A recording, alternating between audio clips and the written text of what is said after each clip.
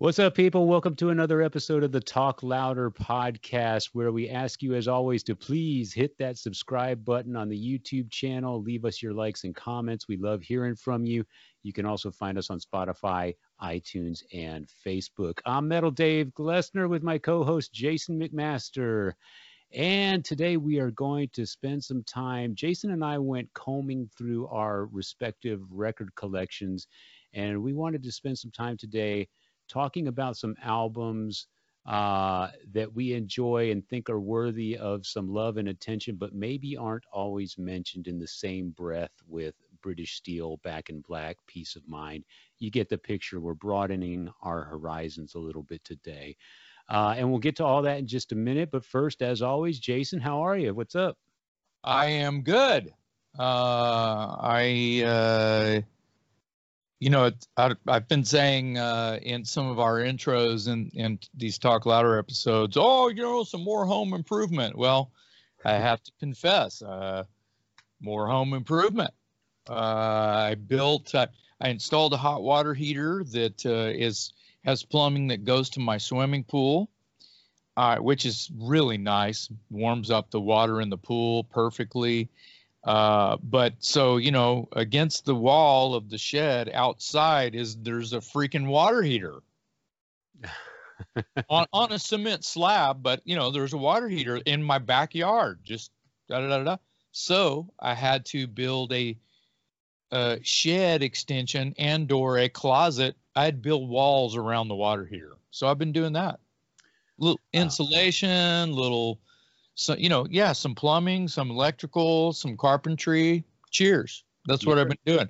Also, I have one more. Did you want to comment on my Home Depot run? I was just going to call you a regular Tim Allen for those who remember the show Home Depot. See? Yeah. Of course. But I remember all that from his stand-up, not so much his TV show. I remember him from his stand-up comedy days. Yeah. The Tool Time or whatever the hell that TV show was. Stand-up was probably better than the TV show. Oh my God, yeah, it was R-rated, X-rated, and shit. So, listen, I have something I have to get something off my chest. I watched. I'm thinking it was an older episode of Saturday Night Live. Yeah. That was on before the news, and then Saturday Night Live, the new episode, if they have one, comes on afterwards, after the news. Don't even get me started on the new one, but the older one, I guess that maybe a year old, 2 years old, something like that. Sorry, I got to plug in my computer. Had to plug in my computer. Sorry, guys. So, all right. Last night, Saturday Night Live, it was an older episode. The musical artist, I don't remember this young person's name. I will say this. He had John Mayer on guitar. Yeah. But it was some kind of weird hip hop thing, but it wasn't hip hop to me. It was John Mayer, this long-haired bass player guy that looked like he could have been, Black Sabbath or something, and two synthesizer guys, no drummer, and then just randomly off to like stage right was a spinning hobby horse, not a merry-go-round, but a horse that's from a merry-go-round, full size, on a platform that's spinning around. It's got the pole and it's got the big giant hobby horse thing. Okay. And then there is a good looking young lady just standing there, getting on the horse, riding the horse, just hanging out, leaning against it, almost voguing, no backup singing, not playing an instrument, just hanging out there, looking good. And she was doing a great job at all of the above, hanging around, hobby horse spinning around, kick-ass lighting, fog machine. Stage looked awesome. Yeah. Here's my pet peeve. This artist, in the hip-hop artist, I'm just going to call it the standard, had the crooked, flat brim baseball hat, had the puffy jacket. All of the, he He like went to the mall, to the hip hop store, and got all of the, you know, like I go to Hot Topic or whatever. So that's not the problem that I have. That he had an excellent guitar player in John Mayer and a bass player who was playing like a Beatle bass, like a Hoffman. Yeah, Hofner. Yeah, there you go. I don't know if it was a Hofner, but it looked like a Beatle bass, like Paul McCartney made popular. Here's my issue. Sorry this is taking forever. Dude, what up with the auto-tune? Let me tell you how auto-tune works, and then someone else can bitch at me, correct me, whatever it is. 99% of the vocals that I do in the past like 20 years have been produced by Jared, who's producing this show right now. He knows what my voice sounds like. I don't know if he's ever used auto-tune, but I highly doubt it. I usually don't send him anything or cut anything that is so out of whack that it needs some kind of, you know, one note needs an auto-tune. If it's one note, let's let it fucking fly. Okay, so in the new world, auto-tune, because auto-tune's been around a long time now. Yeah. And auto-tune, Jared says, nope, never used auto-tune on your voice. Thank you, Jared.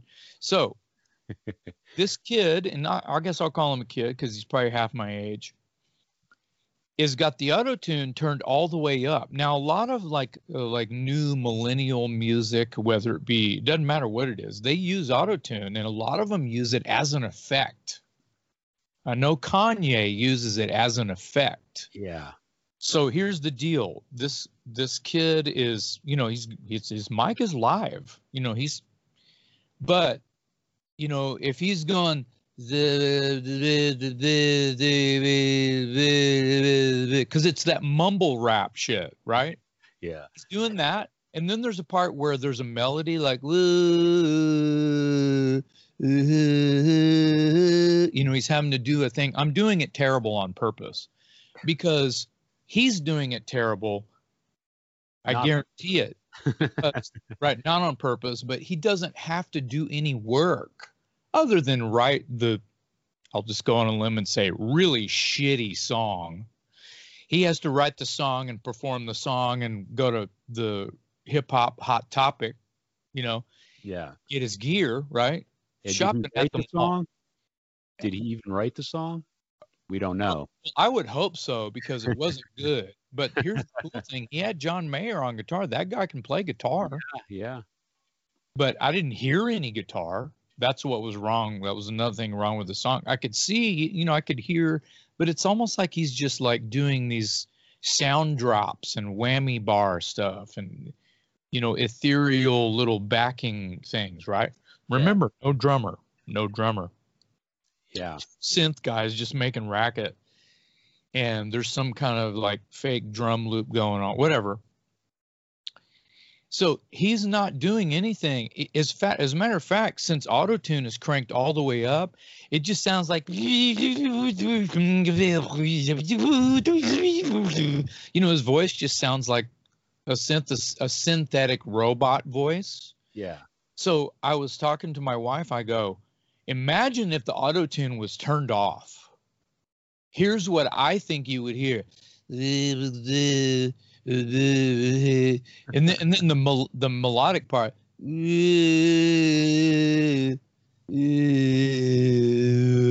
like a moan. And then here's how auto-tune works. It takes what it thinks the key you're trying to sing in and fixes it. Yeah. Hence the name of the plugin or the application that studios will use to just, you know, fix little things, but they don't turn it all the way up. Yeah. To turn it all the way up and sing to it is to sort of, it's like one of those vocoders, you know, planet rock, you know, like like 70s, like, you know, that's a different effect, but it's, you know, it's like robot voice on purpose, right? Yeah. Oh my God. Okay. Rant over. What's up, Dave? Well, I think there's you know, you see a lot of that on TV these days, and I guess it's just the where we are with popular music or whatever. But I'll tell you, I had kind of the opposite listening experience. I recently Thank acquired a God. yeah, right. I recently acquired a vinyl copy of the Nazareth album No Mean City. And wow, I have a confession to make. I don't own any Nazareth, and I know that's shame on me. But I need to build my collection. But I started with that one because I found it at the record store. It was, you know, reasonably priced in decent condition, and the artwork was rad. Yeah. So I've been giving that a spin, and you know, talk about let's talk about a real voice, Dan McCafferty. Yes. Oh my God, man, that guy. You know, and I've heard Nazareth songs before. Obviously, I just don't have the albums, and I haven't really explored the deep cuts. But that guy's really got a gift, and it's a very unique sounding voice, very raw, very raspy, and it's perfect. It's a perfect rock and roll voice, but he's got so much control over it. You know, he really is a great singer. He just has all these rough edges around his voice, but that's exactly what makes it so great. So I've been listening to that. Just you know, barely got a toe in the water on that one, but I'm liking what I've heard so far, and I'm looking forward to building my my Nazareth library. Awesome. Well, I second that. You know, it's obvious that most everyone knows the record Hair of the Dog. Right. Speaking of Nazareth, wow, this is a killer segue. Sorry our intro is so long, but I guess that's okay because of the topic that we're going to talk about. But yours truly is on a Nazareth tribute album. I saw something Did you about see? that. Yeah. Jeff Pincus is on it. Writer, Joe, what? writer from Nashville Pussy. Yep, she's on it. Yeah, Blaine's on it, also Blaine. Nashville. Yep. Joey Killingsworth put this thing together, and he's in the God. What's the name of that? He's got a cool band name. I can't remember. Uh, it's like something like the Brian Jonestown Massacre. That's it. Yeah. Yeah, And so he's behind it, and the guitarist from Nazareth actually plays on some tracks on it. I saw that. Yeah. And the song that I did is Changing Times. That's from Hair of the Dog. Cool. When does that come out? No idea. I think you can pre-order right now. So you already cut the vocals. Oh, 2 years ago. Well, we'll have to look forward to. We'll have to look for that. I saw the lineup, the roster of people that are on that record, and it looks like a real cool cast of characters, you included. So, what is it? What is it called? Is it called? I can't remember. We'll have to do some research on it again. Yeah, we'll come back to that one because I was actually when Joey actually posted the ad for it and how to order and all that stuff, it just kind of popped up and I was like, what? What? Oh yeah, I'm on this thing. That's how long ago, Dave. That's how long ago I cut the vocal. yeah, yeah. Okay. Well, we'll have to look forward to that. Yeah, cool. I guess you can't go wrong with Nazareth. That's what I'm learning, exploring the deep cuts on this one album that I finally have, and I look forward to exploring some more. So can't go wrong with Dan McCaffrey. Yeah, how would you categorize that? How would you categorize just Nazareth when you think of Nazareth and not necessarily Hair of the Dog? Like you're starting to feather out a little bit. How would you put that in a box? I just consider it hard rock, and you know it's funny because when I was listening to that album, I could hear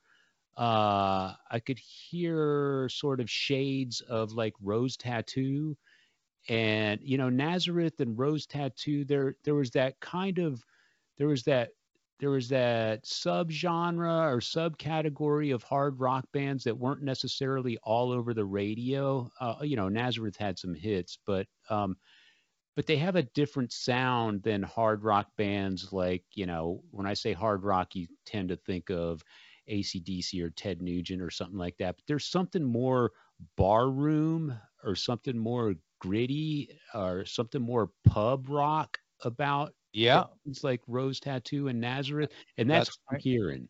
Yeah, that's right. Like early AC/DC with Bond, maybe until Highway, you know, Yeah. because Highway had radio power, and I think a lot of the early AC/DC was definitely more of a pub rock, heavily based in blues. And I, not to put words in your mouth because I asked you, but it's basically a blues band, and then you just turn up the devil. Yeah. You know Yeah. what I mean? And if there's a devil knob on the amps, those guys are starting to turn them up in a couple places. So I think that you know you're onto something, but I feel like it's kind of stoner. Nazareth. Nazareth. Nazareth has more stoner to it, or even like they go more like things that would lean into a Sabbath or even a Zeppelin sometimes of a riff or a groove. Yeah, there might be elements of like a psychedelic kind of vibe, which I think is kind of what you're describing. But there's a More Sabbath. If Sabbath is psychedelic, then yeah. yeah, yeah. But yeah, I'm glad you asked that question because I did make a mental note to myself when I was listening to it, thinking this kind of reminds me of, stylistically and the tones and everything kind of reminds me of Rose Tattoo. And it was just, and they came out, in that mid to late 70s period where the hard rock radio bands had a different sound. And the bands that we're talking about were much more like, I think pub rock is kind of, it's Yeah. almost like blues based pub hard rock slash borderline heavy metal or something like that. Yeah, I agree. But the tinges of heavy metal and stoner rock and the Zeppelin style and even just the AC/DC style and the Led Zeppelin style. There's a lot to choose from. Yeah. Plus, they do covers every once in a while. I think they've done like a Joni Mitchell song. My White Bicycle. I want to say that's like a Joni Mitchell song. I don't know. Correct me if I'm wrong, but they do covers once in a while. Well, You one of know, their biggest hits was the cover. I mean, that's right. Love Her. That's exactly right. So anyway, yeah, let's get into our main topic.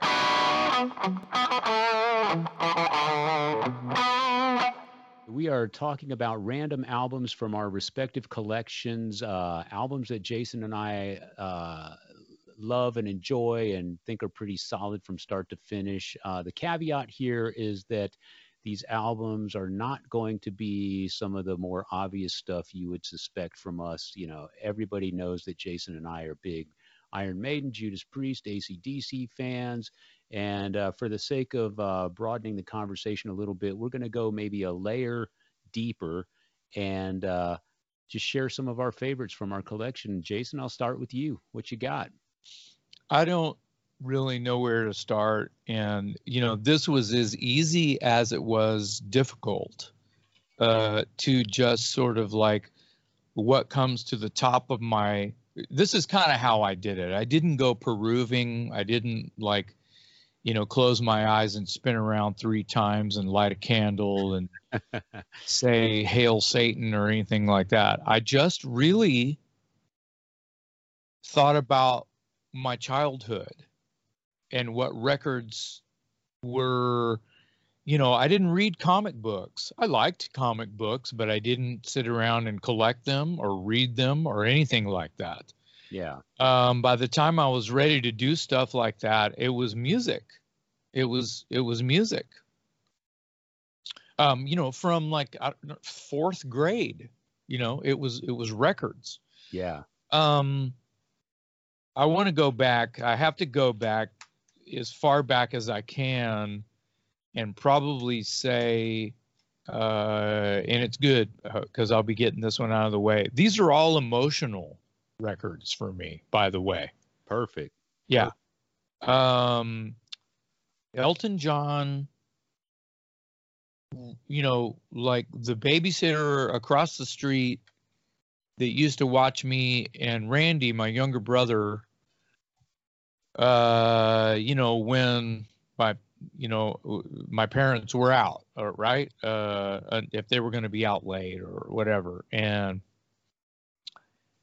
you know, it was kind of, I think I've told the story in an earlier episode of Talk Louder where it was like, you know, the babysitter's playing records and I'm going, wow, what is that? That's cool. And it's like, yeah, it's Elton John. Check it out. And I'm looking at the album cover and it was probably Goodbye Yellow Brick Road.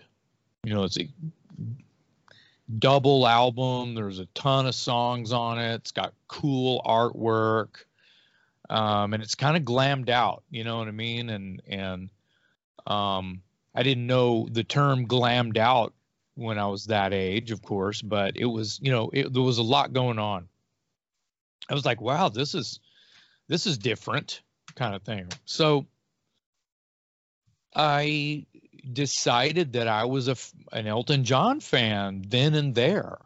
And, you know, I looked up to my older brothers and the babysitter, Susan Raymond, was a few years older, about, you know, probably my brother Joe's age, 5 years older than me, something like that.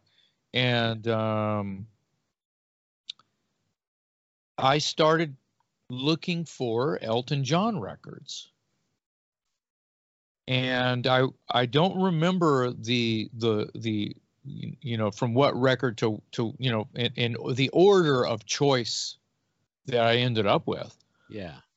Because there's a live record called Here and There that's almost like a greatest hits that had some stuff that I hadn't heard yet on it.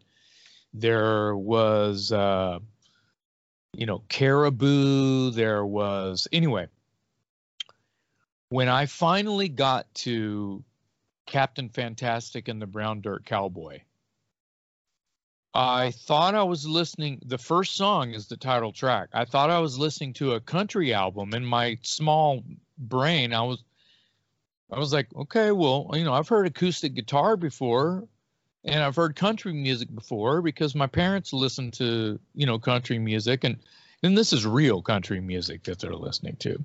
Right. And, you know, Lawrence Welk was on television every week, and every once in a while we watched it, and it was kind of a variety show. It was really terrible, but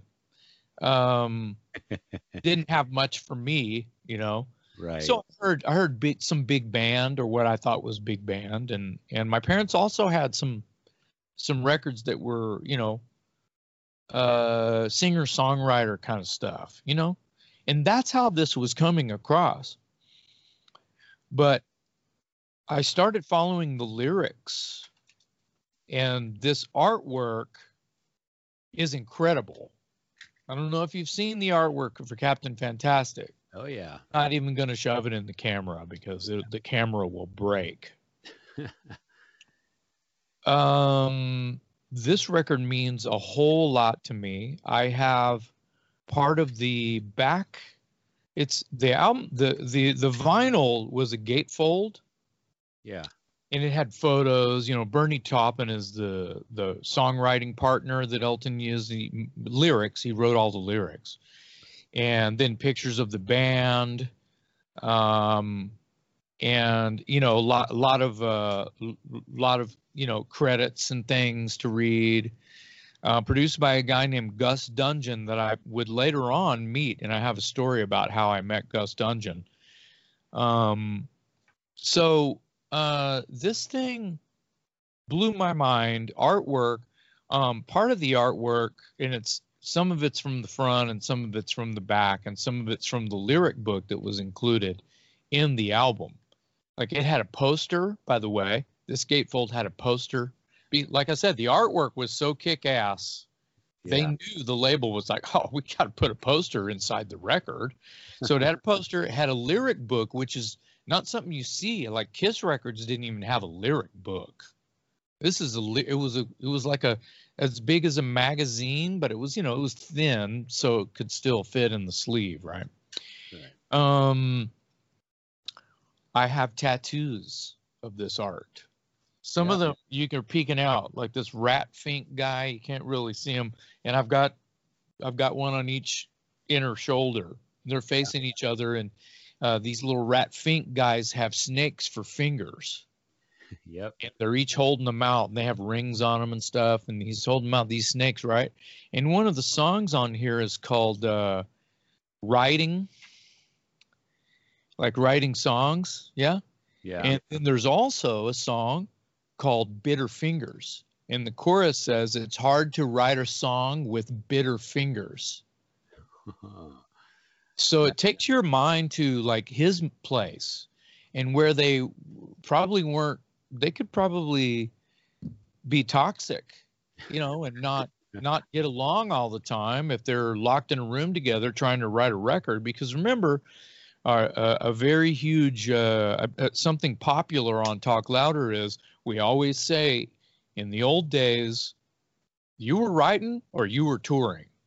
Yeah. You were recording or you were writing or you were touring or you were recording or you were writing. There was no rest at all. So I would imagine that, you party hard, you play hard, you're going to wake up tired, you're going to be mad at each other sometimes. So yeah, Bitter Fingers, I actually love that. And I love those rat fink guys well enough to get them tattooed on my inner shoulders. Now, I'm not going to go bare chested to do this, but from the bottom of my neck down to my junk is this massive tattoo of a lady inside of a Venus flytrap. Right. She is holding a fan, like the old school fan. In front of her face, and painted on this fan is a sparrow's head, like a bird head. The other hand is like reaching and like she's kind of holding open the Venus flytrap, right? It's kind of vaginal looking, this Venus flytrap thing, and it looks a cactus, it looks like it's got teeth kind of thing. And you notice that the hand that she's reaching, to grab the edge of the Venus flytrap, and the hand that's holding the fan, they're both left hands. She has two left hands. Wow. I don't know the significance behind that. There has to be some kind of lore behind that. And that always freaked me out. Obviously, I've been studying this album art my entire life. Yeah. So I love it so much. Now, back to the songs. Tower of Babel is exactly what you think it is.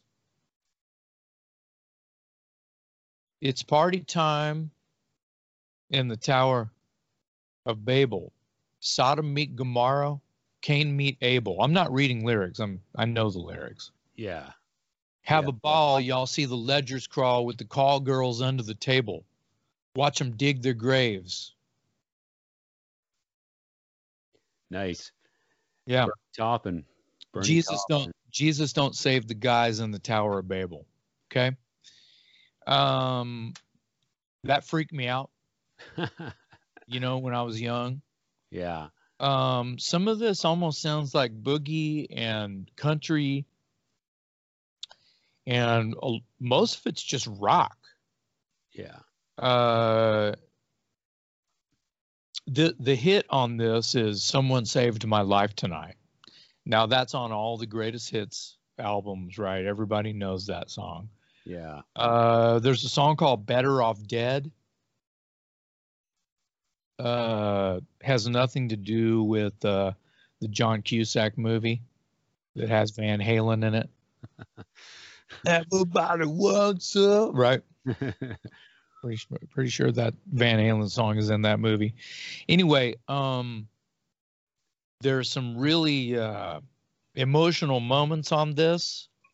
The final track, the last song, is called Curtains, and I almost tear up just thinking about the track. Yeah. It's about growing up. It's about change. It's about death. It's about life. There's one line in it where he's talking about where, I don't think people do this anymore, but when your childhood friends, or, if you had a girlfriend, you carve her name in the tree. Yeah. Yeah. You know what I mean? Yeah. That was a big deal. And then you go back like 100 years later and it's still there. Yeah. Yeah, that's kind of a thing, right?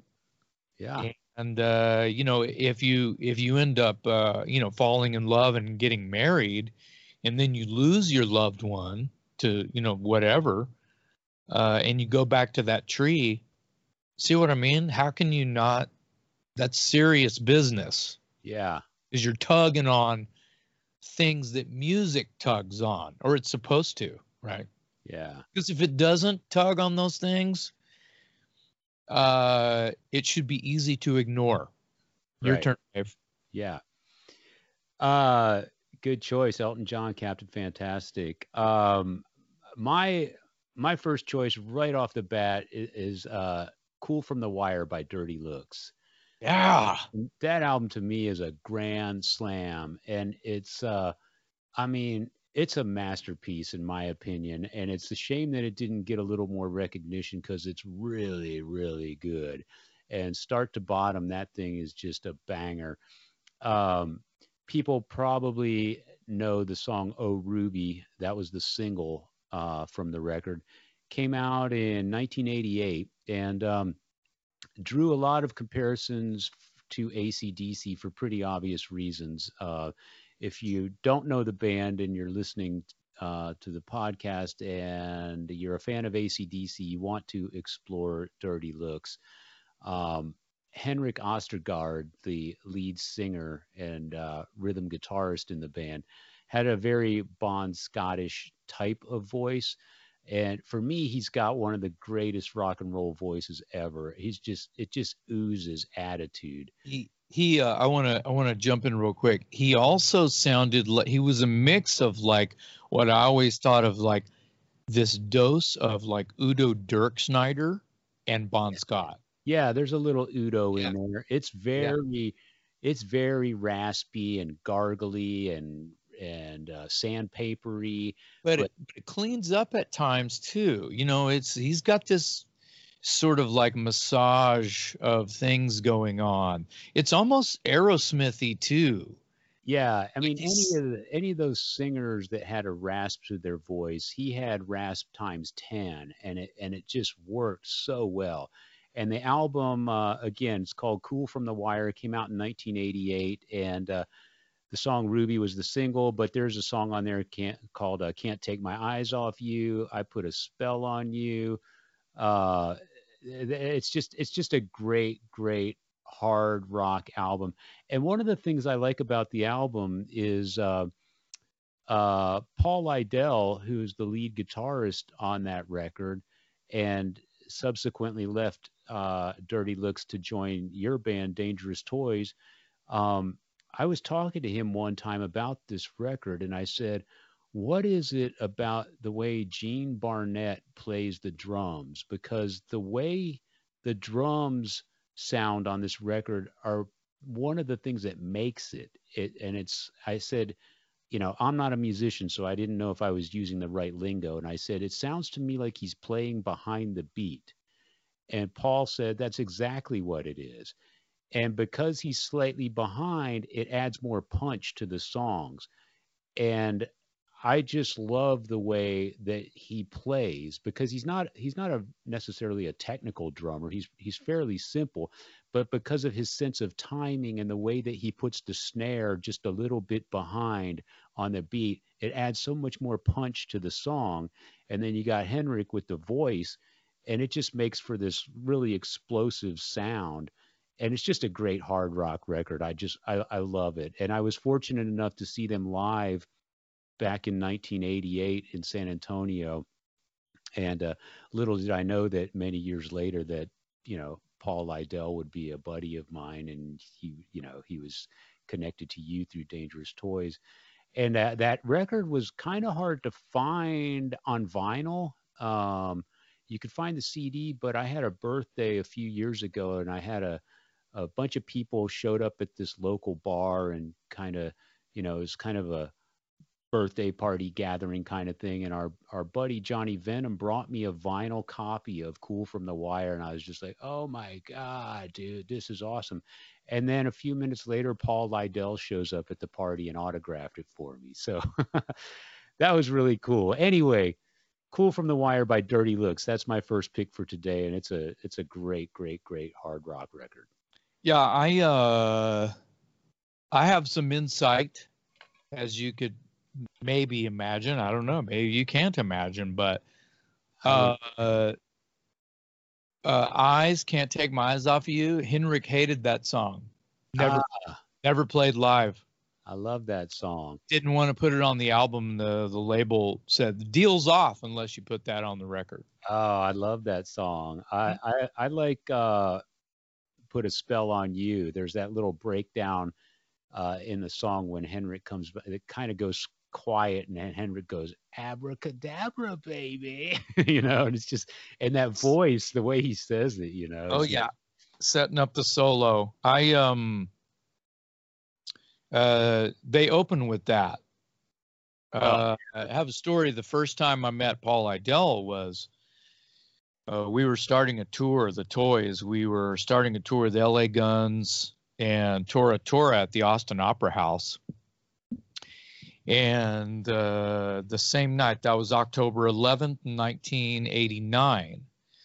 And it was Cool from the Wire tour. So, scenario, I'm at the Opera House, and I think Tora Tora had just started playing.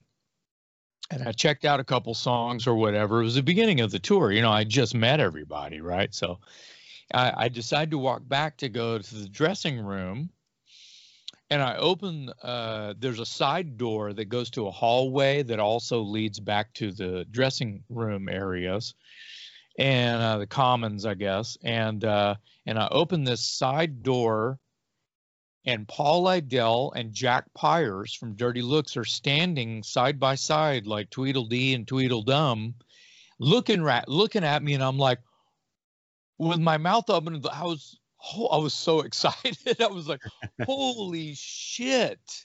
Yeah. You're Paul and you're Jack. What the, you know what I mean? And I think they sort of, probably not as nerdy as me, but they reacted similarly. And I'm like, what are you guys doing? And they're like, we're here to see you. And I go, well, me and everyone here's planning on, soon as the Toys are done, we're going to maybe watch one or two LA Gun songs, because we'd be assholes if we didn't, watch. It's a brand new tour. We just met these dudes, Yeah. Because we're going to be on the road with them for 6 weeks. Well, we're all planning on going to the back room and seeing you guys. We love you guys. And Max Norman produced the first Dangerous Toys album solely, in my opinion, because, well, not, he did this song called Crazy Train. Okay, everybody, knows what that is. But also, he did Cool from the Wire. Yep, sure did. Rewind a little bit. Earlier that year, I'm in San Antonio with the Toys playing a gig pre-signing. It might have been like early 88. Yeah, early 88. And we're down San Antonio. We're at the hotel getting ready to go to the gig, and the clock radio is on in the hotel, little clock radio. And it's on 99.5 KISS. And Joe Anthony's show just started. And he goes on, this is a new band called Dirty Looks, and this song is called Oh Ruby China. The riff, and I just dropped everything. I was like, I turned around, are you guys hearing this? Oh my God, are you fucking hearing this?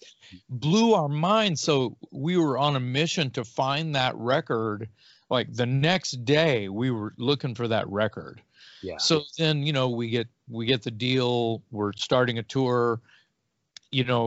I'm opening for LA Guns. I open the door and there they are. I get to see them live. I knew all the words. Blah, blah, blah, blah. By 94, I'd stolen their guitar player. Yeah. So yeah. Yeah. That album, I'm glad you brought up Max Norman. He did indeed produce this record, and as you mentioned, produced the first two Ozzy Osbourne records. Yes. And of course, the first Dangerous Toys record. And the Cool from the Wire, the Dirty Looks record came out in '88, so it was right in that time space where you had Appetite for Destruction, the first Faster Pussycat record, the first LA Guns record. Not far behind that was the first Dangerous Toys record. And if you like any or all of those bands and you don't have Cool from the Wire, you need it because it fits right in with that whole type of that sort of sound and vibe. And I consider it every bit as important as the records I just mentioned, but you don't often hear it brought up in conversations. But if you can't find the CD because it's out of print, if you can't find the CD or the vinyl, of course, good luck finding the vinyl. They're out there, but yeah, that's why I was so thrilled to have that copy for my birthday. Yeah, it's on it's on all the other platforms. You can dial it up on your phone and listen right now. So yeah. Your turn. So I well, real quick before I talk about my Gus Dudgeon story, which I missed, my Elton John thing. You do realize that I'm kind of in Dirty Looks now. Yeah, you guys were supposed to. They were supposed to. The remaining members of Dirty Looks asked you to fill in for Henrik, who is no longer with us. I didn't make that point earlier.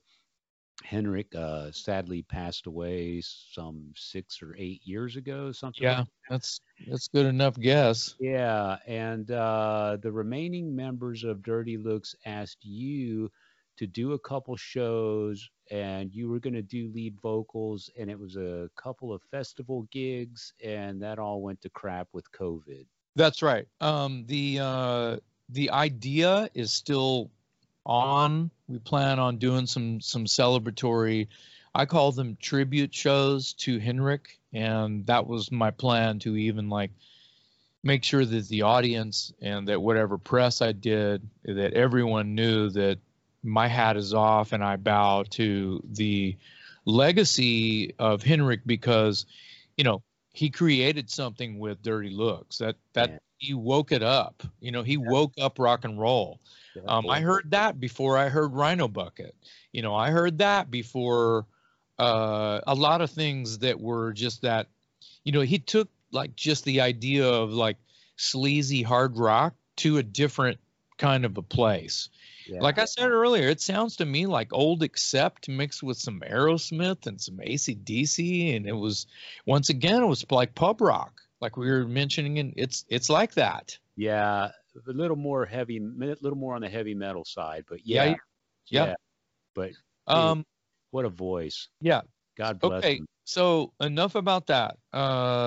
Gus Dudgeon, and then I'll get to my second record. Gus Dudgeon produced Elton John, Captain Fantastic and the Brown Dirt Cowboy, one of my favorite records of all time, which is what we're talking about here on Talk Louder today. Fast forward to 90-something. I don't even remember when it was, Dave, but I was at the good old back room. Yeah. And I don't even know what the hell I was doing there, but Fastball was playing a show at the back room. And that wasn't really their hang, but Fastball was doing a gig. They had a hot record. I think that they were doing a follow-up. They were checking out producers, and one of the producers they were talking to was Gus Dudgeon. And I had heard that, I was there, and I think Miles Zuniga, guitar player Fastball, mentioned to me there at Soundcheck that Gus Dudgeon was there walking around, and I'm like, what? I know who that is. What? Yeah. And he's like, yeah. And then I turn around and Gus Dudgeon is walking up. Hey, Mike, how you doing? It's like English, flamboyant, blonde hair, dressed all in white, like Leon Redbone kind of a vibe, walking up. And I was like, what the hell? Oh, my God. And it was after the Toys had made a record with Roy Thomas Baker. Yeah. Which, well, I'll get to Roy Thomas Baker, but Roy did the Hellacious Acres Dangerous Toys record. Right. And I mentioned that to Gus, and he's like, "Oh, I know Roy." I was like, "Of course you know, of course." Like I think all those old English producer guys who do Elton John and Queen and David Bowie, of course they know each other. Right. How the hell do I know if for sure, for real, they know each other? But in my fantastic brain, yes, they know each other. Right. I got Gus to sign a bar napkin right off the bar at the now legendary, defunct, gone forever back room. And it's shoved inside one of my many copies of Captain Fantastic vinyl copies, and I'll have to find it somewhere and scan it and send it to Jared, I guess. So wow, that's awesome. Pretty cool. Yeah. I do have Elton's autograph, and that's a whole other story as well. Let me move on to my second record. Okay, so album number 2 for J-Mac. Okay, here we go. So this came out in 75. Oh, same exact year as Captain Fantastic. How about that? Yeah, well, that's how it works. Now, this record, Queen, A Night at the Opera, is mind blower. Some Queen fans call it the White Album because Day at the Races was the Black Album, right? So, just going to run by the tracks so we know what album we're talking about. So, the young people today, they like songs. They don't like albums. They don't know who Gus Dudgeon is. They don't know who Max Norman is. They could give a shit, right? They might not know who Brian May is. If they're, maybe on a good day, if they're, they don't play Trivial Pursuit either, I don't think. Anyway, so, Death on Two Legs changed my whole. Oh my God, Death on Two Legs. I'm 10 years old listening to Death on Two Legs. Just the title is perfect. I'm walking around singing. I'm 10 years old. Death on Two Legs. You're tearing me apart. Right, okay. Lazing on a Sunday Afternoon, which I believe might be no, I think Freddie sings it. It's like ragtime. Yeah. It's like it's like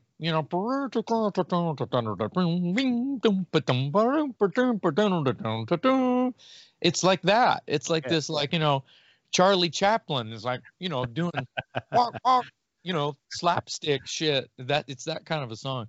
I'm in love with my car. Do you know that song? Yeah, I know. Yeah, that's Roger Taylor, the drummer, singing that. So heavy. Yeah. Thick. Yeah. It's thick. And then John Deacon, the bass player, wrote "You're My Best Friend." Great song. Oh my God. Yeah. Huge hit. Huge. Not as big as some of their other hits, of course, but big hit. Great song. Yeah.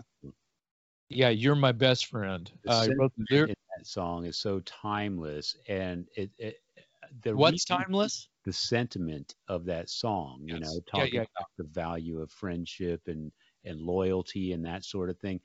And that's all fine and good, but to be able to express that convincingly adds a whole nother layer to it. And nobody could express convincingly quite as good as Freddie Mercury, right?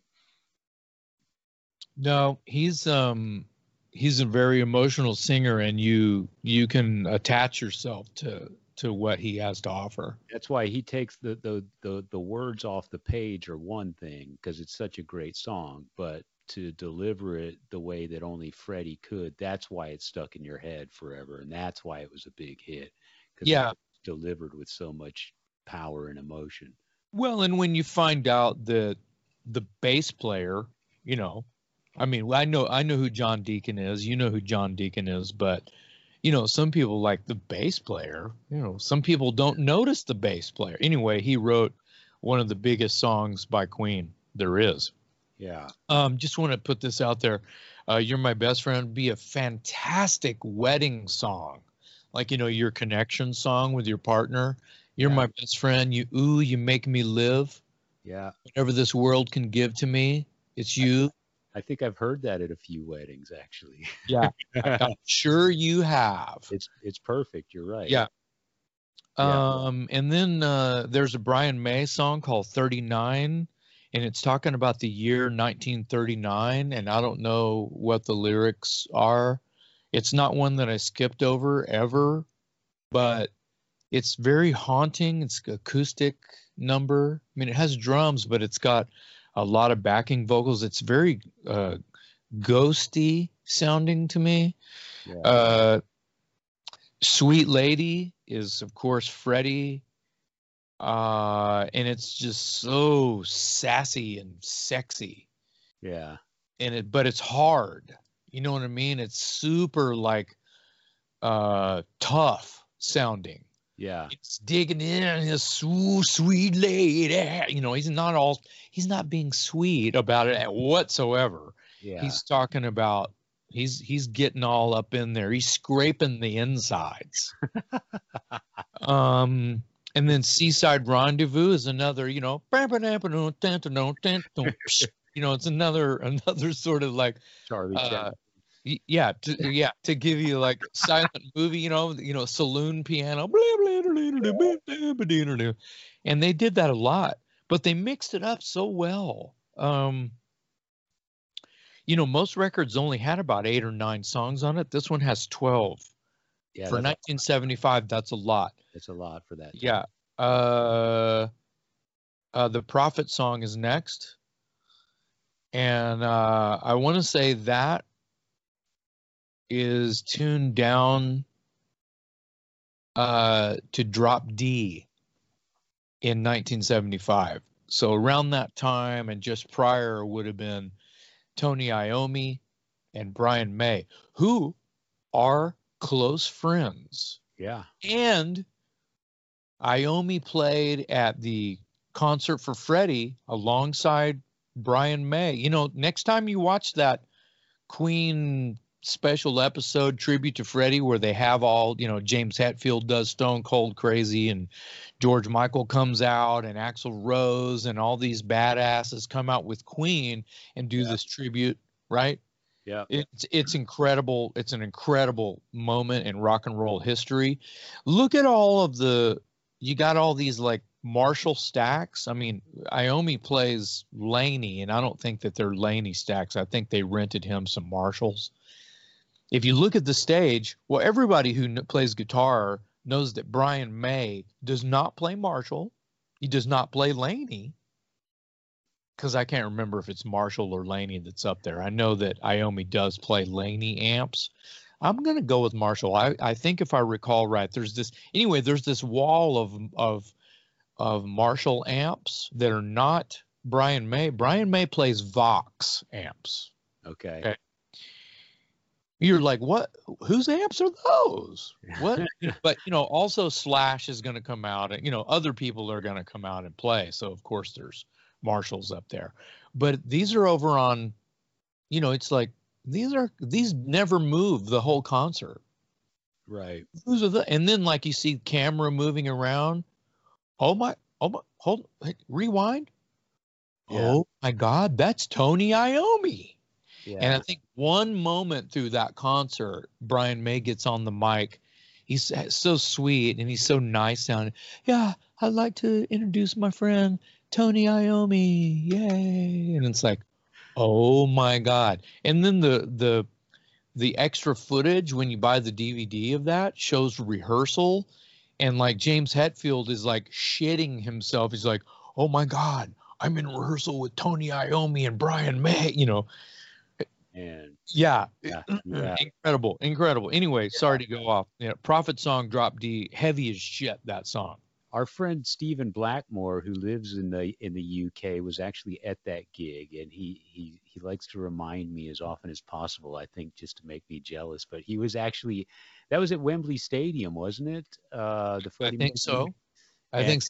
he was there. So yeah, he mentions it quite often because I'm sure it was just an amazing sight and sound to behold if you were one of the lucky people at Yeah, that's a celebratory moment, like I said, and like I've described. Um, and I'm wondering, we could ask Stephen Blackmore if the people on the stage look like ants. the. It depended on where he was staying. I'd be impressed if he was in the first 50 rows, but yeah. That I don't know. I'm sure he'll leave a comment and let us know when he. Yeah, please let Yeah. us know where he was standing in that mess and how many yards of ale he had. So, Love of My Life, which is huge, another wedding song. Yep. Love of my life, you've hurt me, you've taken my all, and now you leave me. Love of my life, can't you see? Bring it back, bring it back. Don't take it away from me because you don't know what it means to me. You do that a lot better than I would have. Well, I couldn't stop once I started, so I apologize. I didn't mean to do a solo, but that's all I need to say about that. Yeah. Great. Good Company is another Brian May, kind of like Who Knows, sort of a big band kind of a thing. Yeah. And then there's this thing called Bohemian Rhapsody. Did I say that right? I think. Do you Yeah. have you heard that one? Do you know what I'm talking about? Here, let me try make sure I'm saying that right. Bohemian Rhapsody. Yeah, I think I'm Oh, yeah, yeah. It was in Wayne's World, wasn't it? I kid. Yes, of course I know that song. Who does? Okay, so I don't need to talk about that song. No. We could do a whole fucking 3-hour show of Talk Louder episode on just that song. Yeah. That song is heavy metal. It's opera. Yep. It's hard rock. It's dramatic. Yeah. It will make you, it will blow your mind, to say the least. And then they do God Save the Queen at the end, and I'm not talking Sex Pistols. It's the ode to London and the Queen is what it's the traditional. They do a version of it. They used to close their shows with it on tape. Actually, Queen did. It's the song where they come out and bow and all that. Bohemian Rhapsody is 5:59. Let's call it 6 minutes. Being the longest song on the record, the shortest song, not counting God Save the Queen because it's more of an outro. The shortest song on the record would be Seaside Rendezvous at 2:14, but close to that, I wanted to mention You're My Best Friend at 2 minutes 50 seconds. This record changed my life. Yeah, well, that's a good one. You can't go wrong with Queen, so nice choice. My number 2 is Corrosion of Conformity, also known as COC Blind. The record. Wow, good one. It came out in 1991, and it was the first album to feature Pepper Keenan as a member of the band on rhythm guitar. The first and only COC album to feature vocalist Carl. I think his last name is pronounced Agel. I know how to spell it. I don't know how to say it. Agell. Carl with a K. And it's Mike Dean the longtime bass player of COC, is not on this album. He was replaced on this album by Phil Swisher. Um, but this is an album where COC kind of went from being a crossover thrash slash hardcore band along the lines of like a DRI or a Suicidal Tendencies, and moved much more into heavy metal. And there's I really like the record. I remember when it came out and I heard it. The song that got my attention, of course, was "Vote with a Bullet," which I think is just one of the gnarliest riffs ever. You know, and it's got Dance of the Dead. Dance of the Dead. Mine Are the Eyes of God. What's the other one? Mine Are the Eyes of God, Vote with a Bullet, Damned for All Time. Anyway, it was a really good album, and it was kind of a departure for them at that point. And that's kind of the template that they continue to follow even to this day. They kind of left their hardcore crossover punk thrash roots and kind of became more of a metal band. And of course, they went through a lot of lineup changes and whatever, but that particular album, I also like the way the drums are recorded, because, people talk about the way Eric Carr's drums sound on the Creatures of the Night record. Well, on this album, Reed Mullen is the drummer, who sadly passed away recently. But Reed, there's something about the way the ride cymbal was captured on that album. Like, it's like when he's playing the top of the ride where he's hitting the bell on the ride cymbal, it just dings so loudly and clearly that it really adds an element to the song that you don't often hear that high in the mix. It's not often that the ride cymbal stands out as prominently as it does on Blind. So for that reason, and the songs, and Vote with a Bullet, and the fact that COC kind of turned the corner and became a little bit more of a metal band, I think that's a great record. And it kind of gets overlooked, but definitely a good one. I was listening to it actually just the other day, and it reminds me of the thrash parts are real. They're sort of choppy in sort of an Anthrax kind of way.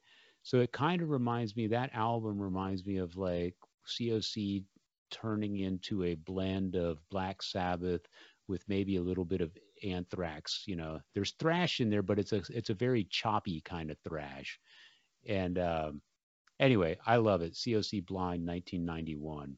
Some turning point, if you will, with your descriptions. Yes, definitely. Turning point. The I had forgotten, for whatever reason, that Mike Dean was not on that record. I know they did that record as a 5-piece band. I know that around that time they were auditioning for singers. Sounds like I'm tooting my own horn again. Sorry, everybody. But Danny Lohner, if anybody knows who Danny Lohner is, called me to ask me if I wanted to audition for COC.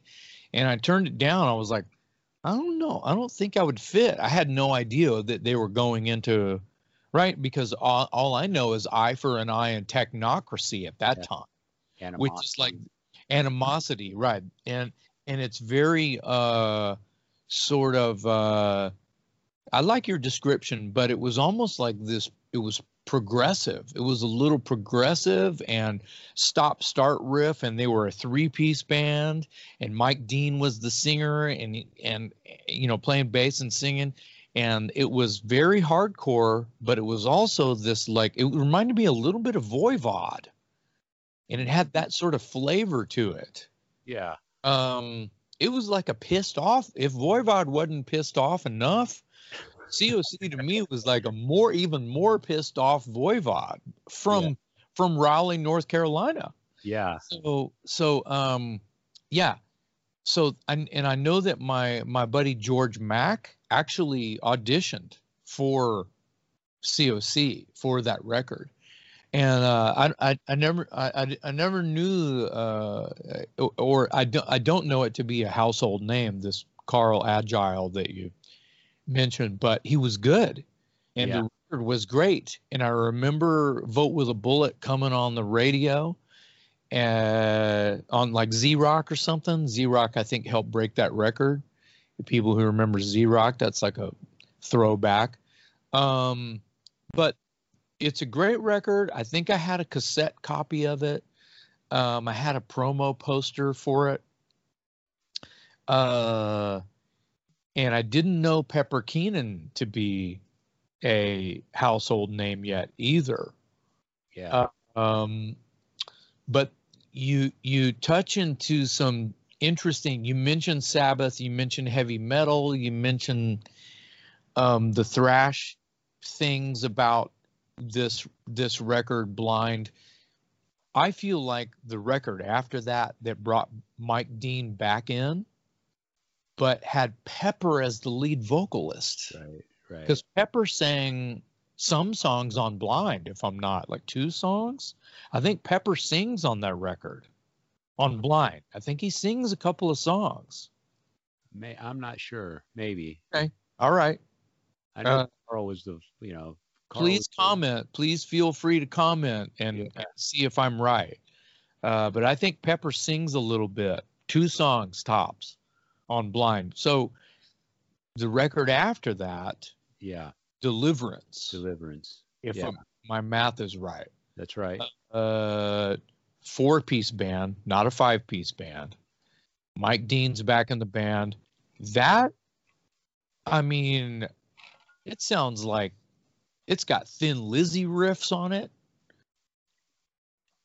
Yeah, you're right. Again, it's got Sabbathy stuff on it. They almost shifted gears again. It's a rock and roll record. Yeah.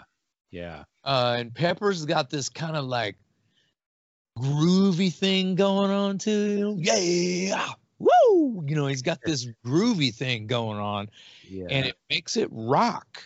Yeah. And I had never even, I remember the Blind record, but when I heard Deliverance, I was like, man, this is like a mix of like, I don't know, like stoner metal, like doom kind of stuff, like Trouble mixed with like some rock and roll. It's funny that you mentioned Trouble, because on the inner sleeve of the Blind record, Reed is wearing a Trouble t-shirt. Perfect. Yeah. It doesn't shock me at all. I wrote to Reed a few times back in the 80s, and I have an old flyer with a letter written from Reed, like a flyer with a letter written on it from Reed in my collection somewhere. Yeah, I cherish that. Yeah. Good call on the Blind. That's a deep, that would be considered like a deep cut. Yeah. Right.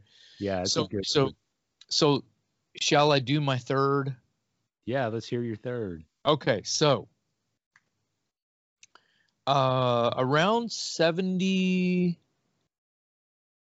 77, 78, me and my brother would take these. My parents were divorced at that point. By that time, my parents had split.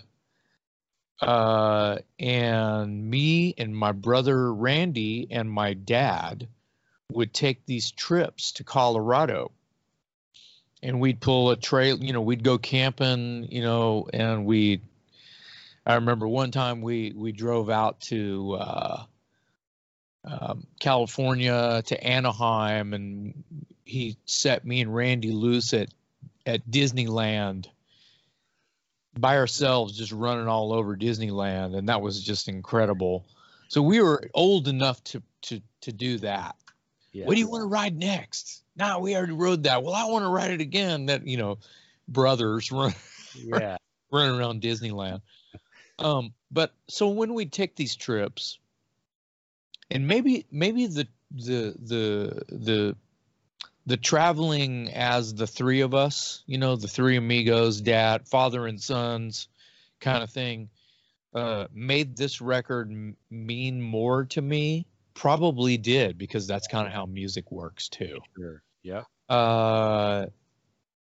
And I was the biggest Kiss freak in the world. I thought, right? I mean, my walls were covered. I had a different Kiss t-shirt for every day of the week. I had a problem.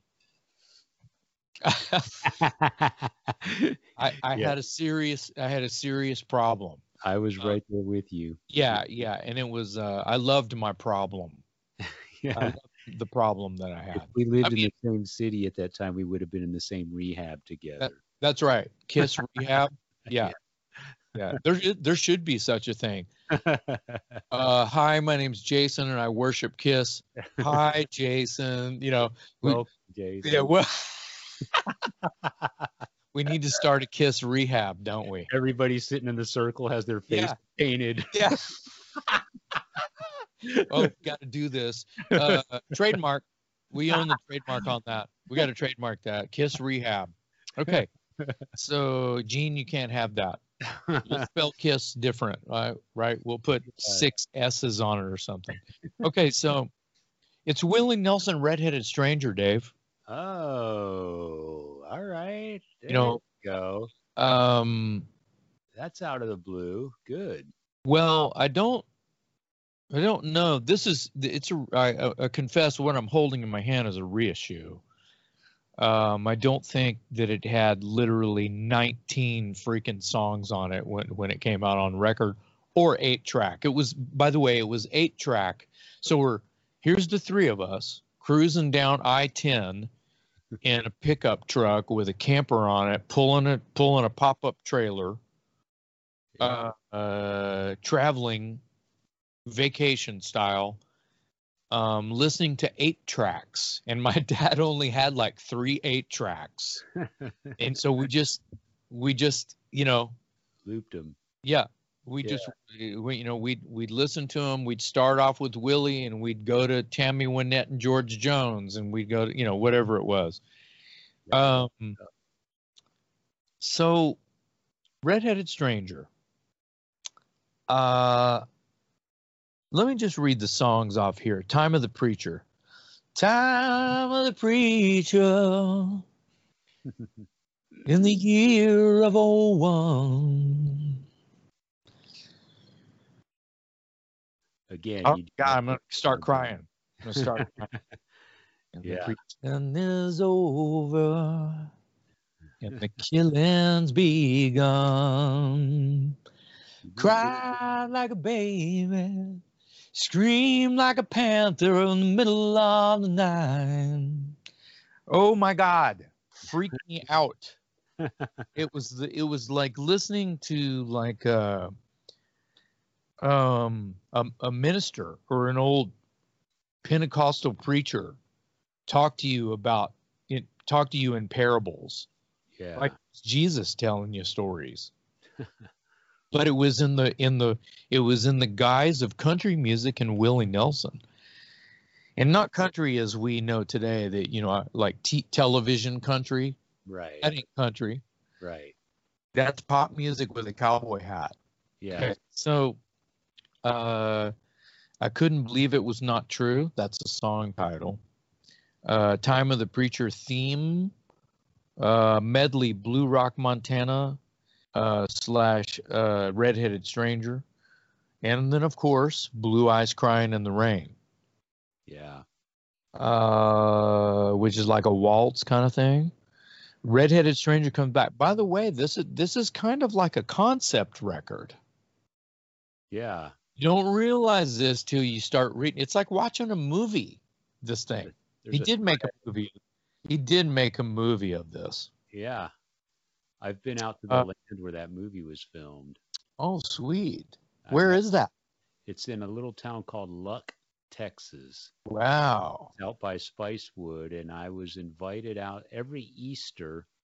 Willie Nelson used to invite 500 of his closest friends out to his land, which still has the stage set for Redheaded Stranger. So it's like an old Western town with a saloon and a church and a dry goods store and a jail or whatever.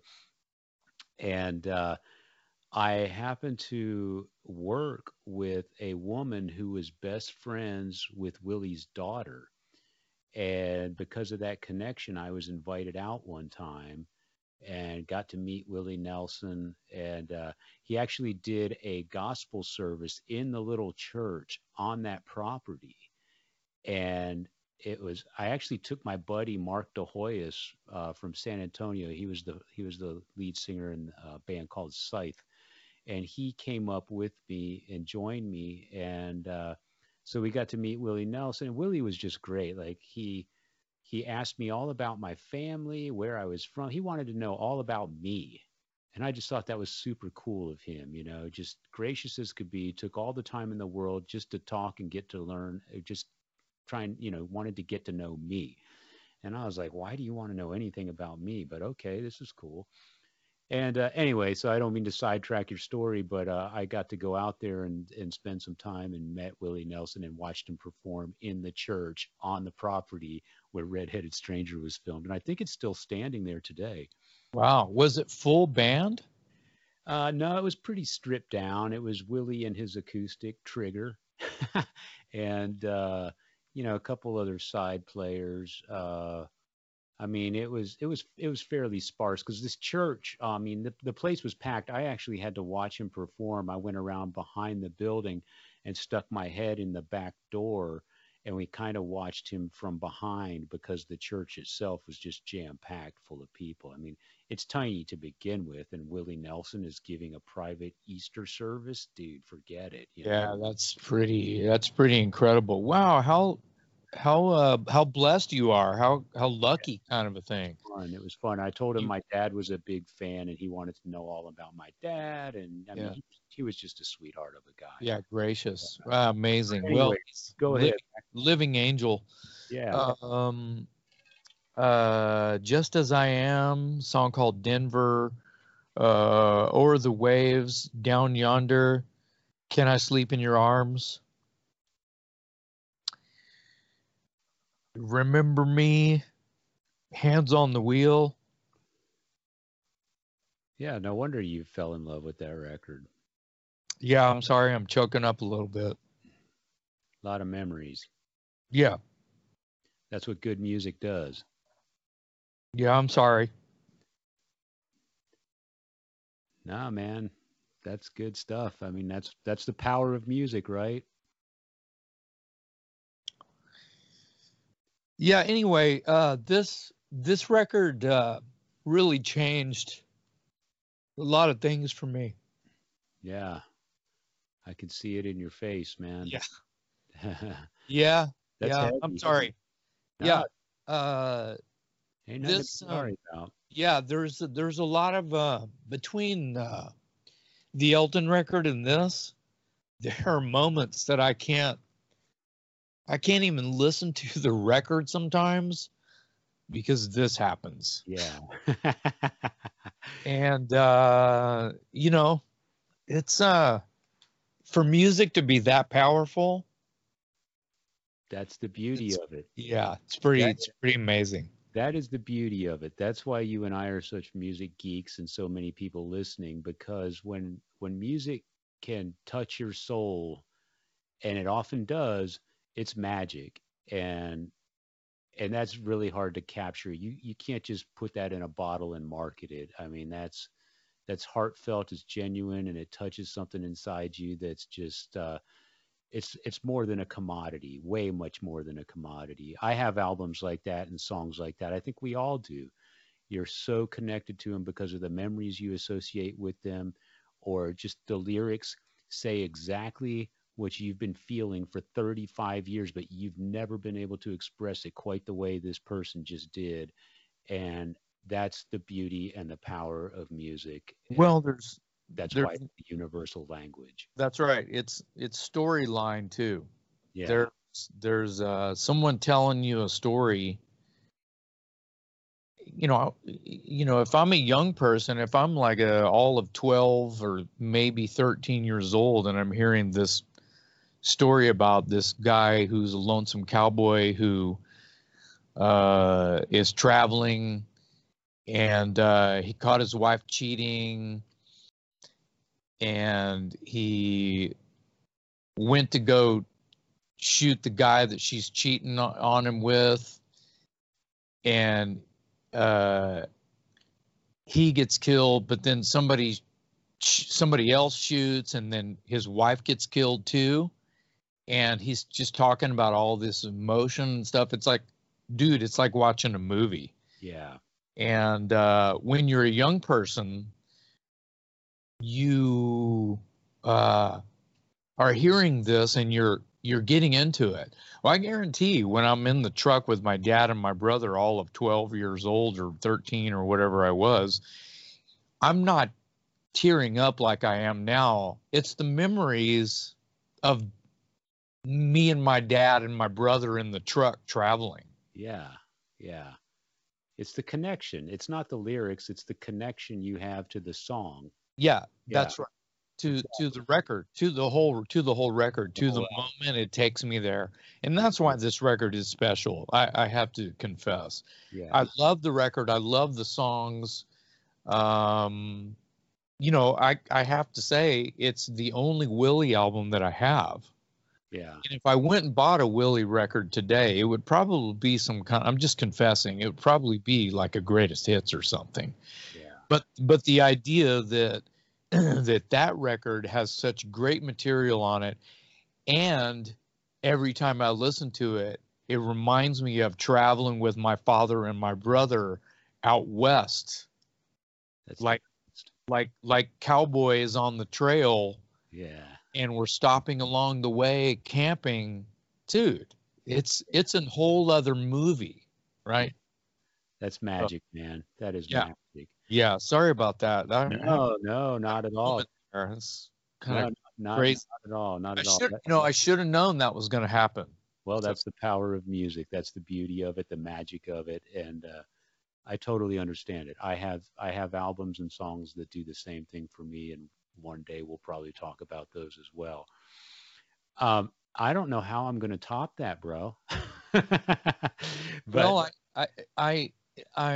I'm telling you, it was a no. These three records that I chose were no brainers. Yeah. You know, I didn't even go. I didn't go. No, yeah, maybe, no. Just digging through records. It was like, give me this, and give me this. I'm fucking done. Yeah. It was that easy for me. Yeah. Well, I don't know if I could top your Willie Nelson, but I'm going to throw another album in. It's not a contest. No, it's not a contest. Yeah, I know. I'm going with a band called the River City Rebels. And I don't know how familiar you are with them or how familiar our listeners might be with them, but they are a band out of Vermont, of all places. They formed around 1999, 2000, something like that, and they put out an album in 2006 called "Hate to Be Loved," and it's kind of interesting the way that album came onto my radar. I was in a record store here in Austin, Texas one day, and I was flipping through the CDs at the time. I'm flipping through some CDs and I see this album by this band called River City Rebels. And this was the album before the one that I'm speaking of. And so I didn't know anything about the band, but the album cover looked cool. I turned it over and they did a cover of the Ramones song 53rd and 3rd. So I was like, okay, good enough for me. I'll roll the dice. They're covering the Ramones. So I took it home and I listened to it. At the time, I'm writing for Metal Edge magazine. And Paul Gargano, the managing editor of Metal Edge magazine at the time, messages me within days of me discovering this album and says, hey, have you ever heard of this band called River City Rebels? And I was like, funny that you bring them up because I just happened to stumble on a CD of theirs and I've been listening to it this week. And he says, is it called Hate to Be Loved? And I said, no, it's called Live to Play, Play to Live, something like that. Living to play to live, living to play, something to that effect. And he goes, well, they have a new album called Hate to Be Loved, and you're kind of my punk rock guy as far as the writers who write for the magazine. I want to send it to you, see what you think. And if you're interested, we should do like an interview with these guys and do a feature in the magazine. I said, all right, send it to me. And so he sends it to me. In the meantime, he tells me that he met them. I think Paul was based in maybe New York, somewhere on the East Coast at the time. And so he said the band came to town and played a gig, and he went and met them. And he said they're super nice guys. And if you like what you hear, let's do a feature on them. I said okay. So he sends me the record, and I was like, oh man, this is great because it was very musical for a band that to me they're kind of like a garage glam punk band, but that's oversimplifying it because there's a lot of musicality going on. They have brass, they have keys, um, they have and of course they've got all the high energy and a slightly glam, like a trashy glam image. They kind of remind me of a combination of Hanoi Rocks meets The Clash, without The Clash's politics. But you know how The Clash is very musical. There's four guys in the band, but there's a lot of musicianship going on among those four dudes. And so I'm listening to the record. I'm loving it. They're coming to San Antonio. I go to the gig, and Paul from Metal Edge says, when you go to meet them, ask them to take you out to their RV because they're traveling in an RV. And apparently, the RV was plastered in all these, how shall I say, centerfolds from men's magazines, I guess would be the polite way to put it. And I said, okay. So we go to the gig, me and my wife. We meet them. Your buddy, Not just for men. not just for men. Not just for men. You said men's magazines. Okay, all right. Yeah. Women also like those magazines. Okay. Well, let me regroup and be all inclusive here. So, Hmm? but you get what I'm trying to say. Oh, yeah. So I go to the gig in San Antonio. I meet the guys, and who's sitting at the bar with the guys except your buddy and my pal Donnie Van Stavern, because it's downtown San Antonio, and Donnie's hanging around the local rock club, right? Mm-hmm. So I end up meeting the guys. We kind of hit it off. They dedicate this song. I told them my favorite song off the album was called "No Easy Way Out," and it's this really haunting kind of dark song. And they dedicated it to me from the stage. And I loved the album even before all this connection, this sense of connection. And we ended up doing an interview, and it was a full page spread or a multiple page spread in Metal Edge magazine. But the album is called Hate to Be Loved. And like I said, it's kind of got a trashy glam garage vibe to it, but it's also got like a little bit of storyteller vibe, like a Bruce Springsteen or some Americana stuff. And again, it's got brass and keys, so there's a lot of musicianship going on. And it was produced by Sylvain from the New York Dolls. I was going to say, with all of the I like the description. It's almost like I can hear the music the way you're describing it. But I was going to say, it sounds very East Coast. Yeah, and their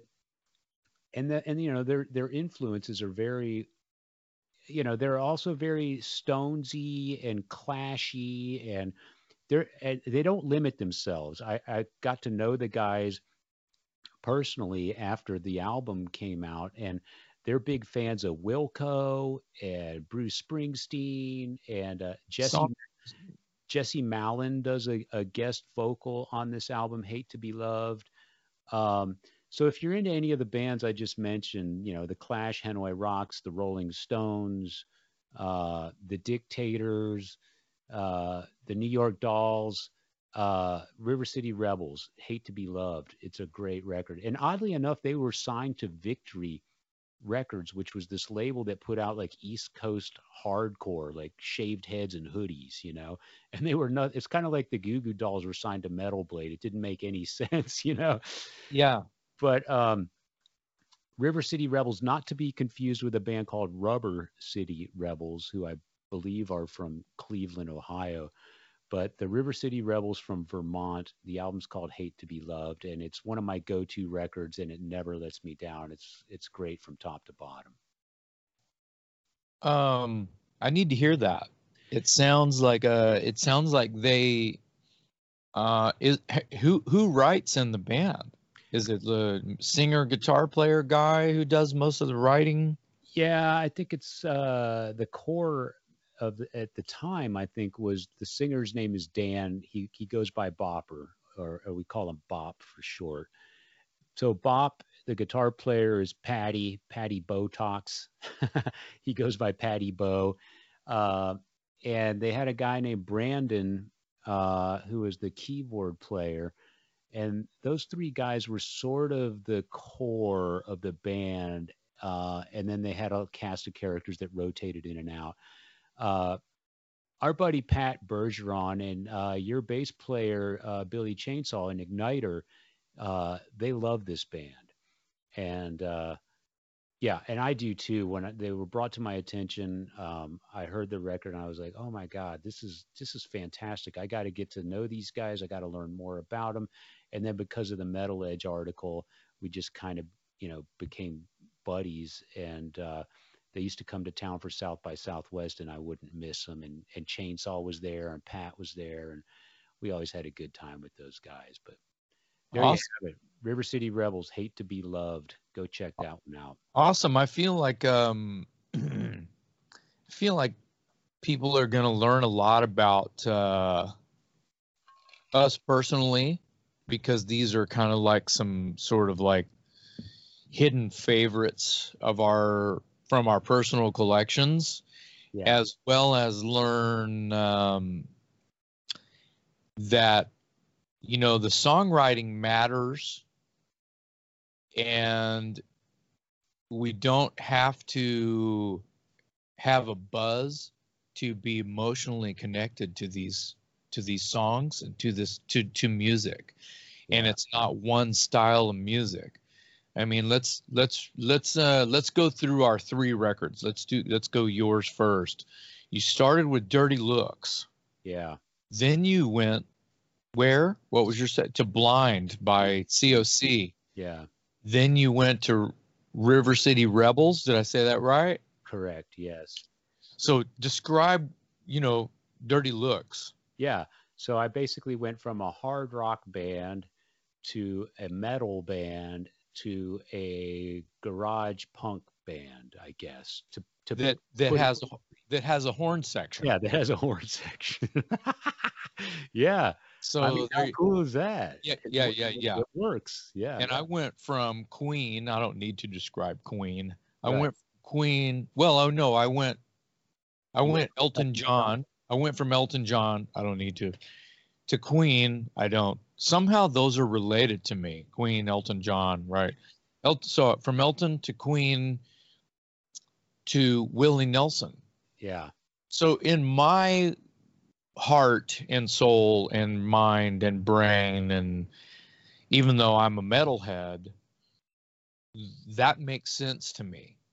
That those three things made sense to me growing up. Meanwhile, while I'm hearing all of those things, at least by the time I got into Willie Nelson, which would have been a few years later, then I had these, that I went from 75 to 77, 78, hearing Willie Nelson with my, on my vacations with my father, while wearing a Kiss Destroyer shirt with, a ball hat, a baseball hat that had another Kiss logo on it, with a Kiss belt buckle all at the same time, wearing Tough Skins jeans.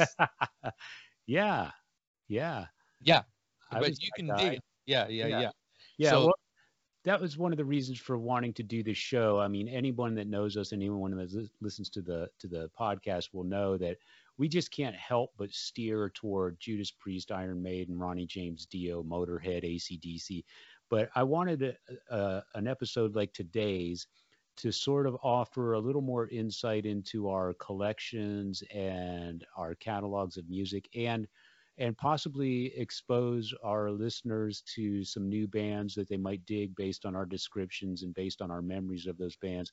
Because, you know, I think getting out of the box once in a while is great. And I love the fact that you brought up Willie Nelson, because a lot of people listening to this podcast probably wouldn't, you know, possibly wouldn't picture you as a Willie Nelson guy. Not only are you a Willie Nelson guy, the guy that album just, tugged at your heartstrings. And again, that's the beauty of music. And I want people to know other dimensions of us besides just the horns in the air and the bullet belts and the ACDC and the, because all that is great too, of course. But Well, it's not all about denim leather and good beer. It's about this. That's what I was trying to say. It's you don't. I don't condone drug use. I don't mind it finding its way into my lyrics because I think that it helps paint pictures. I think that there's a lot of people that are hung up on addictions and things, and the partying side of the entertainment business, to where if that's just always going to be part of it. There's a lot of people that struggle, and if it wasn't a hang up, I wouldn't mention it in my lyrics. So and it mentioned that's mentioned in all that's in all three of my records that I mentioned today. That's also in there. But my point, again, I'm going to say it, I feel like it's the third time I've said it. You don't have to party to be into the song you're listening to. Yeah, sure. Some people I feel like might not want to, they're suppressing, so they might take the edge off, by whatever choice vice they have, right? I don't need that. I just need a good song. Yeah. That's kind of what this episode is about. Yeah, exactly. And we'll do another one and another one and another one, because I think it's a lot of fun for me personally to talk about some other things in my collection that don't necessarily rise to the top of the conversation when we get caught up in our excitement of Iron Maiden and Judas Priest and that sort of thing. But to me, there's always going to be room for Willie Nelson and Elton John, and I've got some things in my catalog that aren't quote unquote typical of what people might consider me to listen to. But that's what I can't wait till you show yourself. Yeah. That sounds weird, but you know what I mean. Yeah. And we will on a future episode, because I like this idea and I think we'll do this again. But thanks for sharing your selections today, and I think we should move on to our shot of rock and roll. This episode's shot of rock and roll is my story behind this photo of me with Iron Maiden singer Bruce Dickinson. For those of you listening and not able to see what I'm talking about, let me give you just a bit of a visual. It's 1990. I am outside of a club in San Antonio called Sneakers, and Bruce Dickinson is touring to promote his Tattooed Millionaire album. So he's out of Iron Maiden, trying to establish a solo career. And I'm a huge Iron Maiden fan, and I know that he's performing at a club, so I realize I might have a chance to intercept him at a club, because arena security is basically, good luck.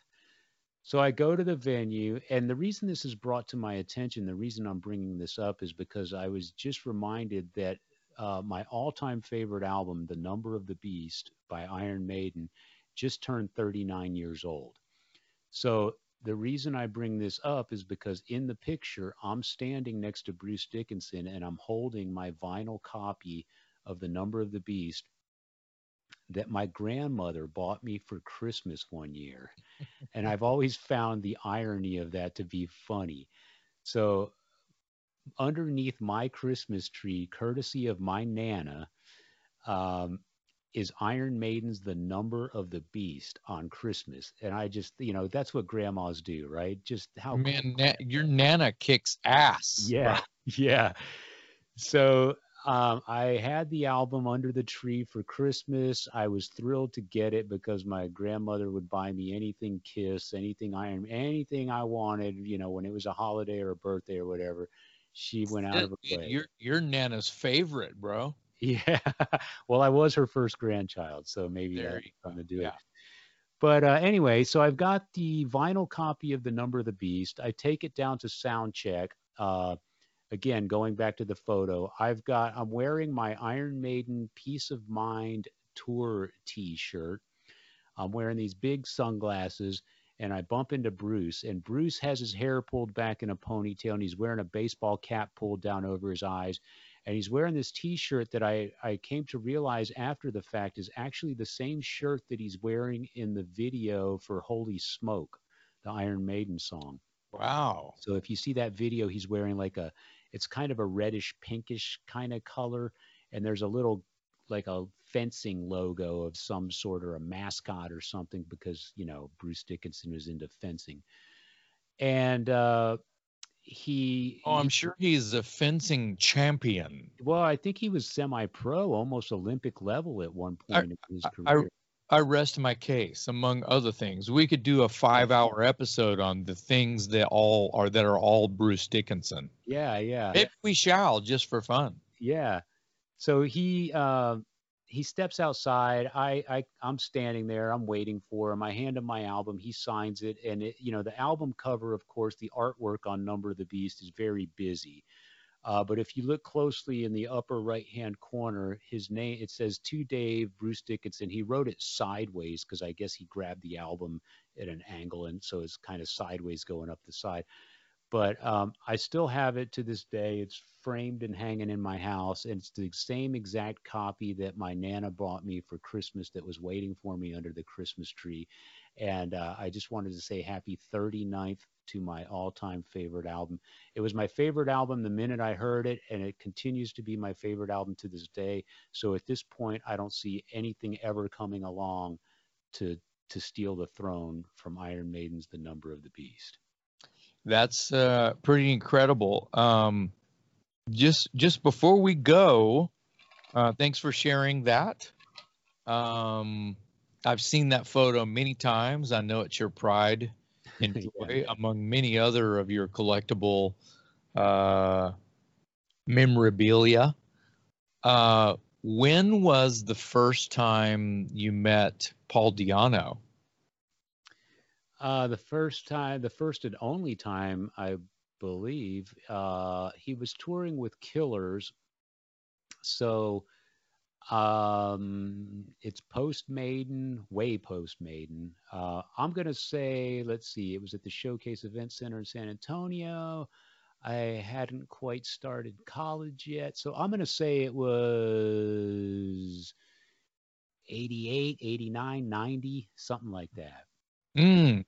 Yeah. Mm.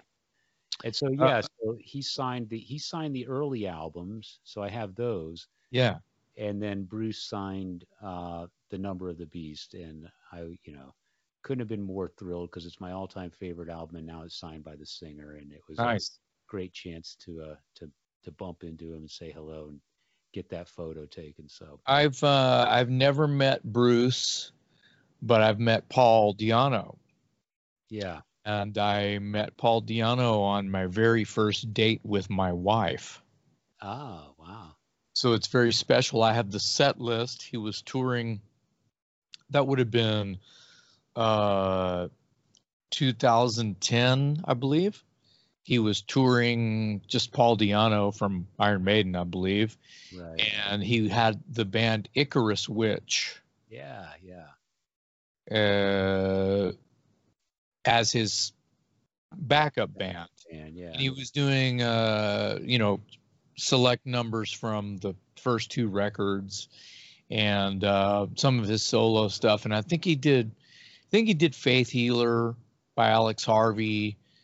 I think he did some other stuff. His voice was shot. It wasn't the greatest show. No one cared. He was having a good time. He was smoking and drinking on stage. He was just having a good time, but his voice was just shot. That's what he was doing backstage when I met him. Yeah, he does that. He does that on stage and backstage. Yeah. I think that he's kind of, sort of kind of done at this point. I don't think that he's very healthy at this point, but God bless him for being the actual genesis of Iron Maiden. One of the greatest metal bands of all time. And those first 2 albums that he did are every bit as important as anything that came afterwards that sold many more copies. You could argue that those first 2 Iron Maiden albums are the holy grail.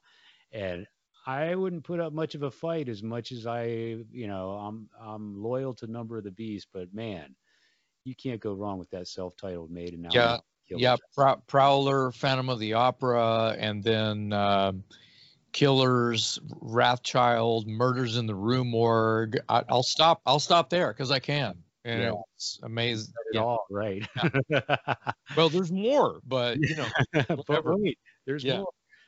Yeah. All right. Well, man, this was a good time today. I enjoyed hearing your record selections and your story about meeting Paul Di'Anno.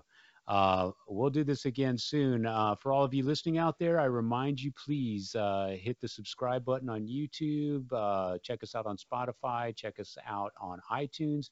And leave your comments and questions and suggestions and corrections on Facebook. We're always open to that. And also, don't forget, talklouder.com. You can get your coffee mugs, T-shirts, merchandise at that website, talklouderpodcast.com. Let me correct myself, talklouderpodcast.com.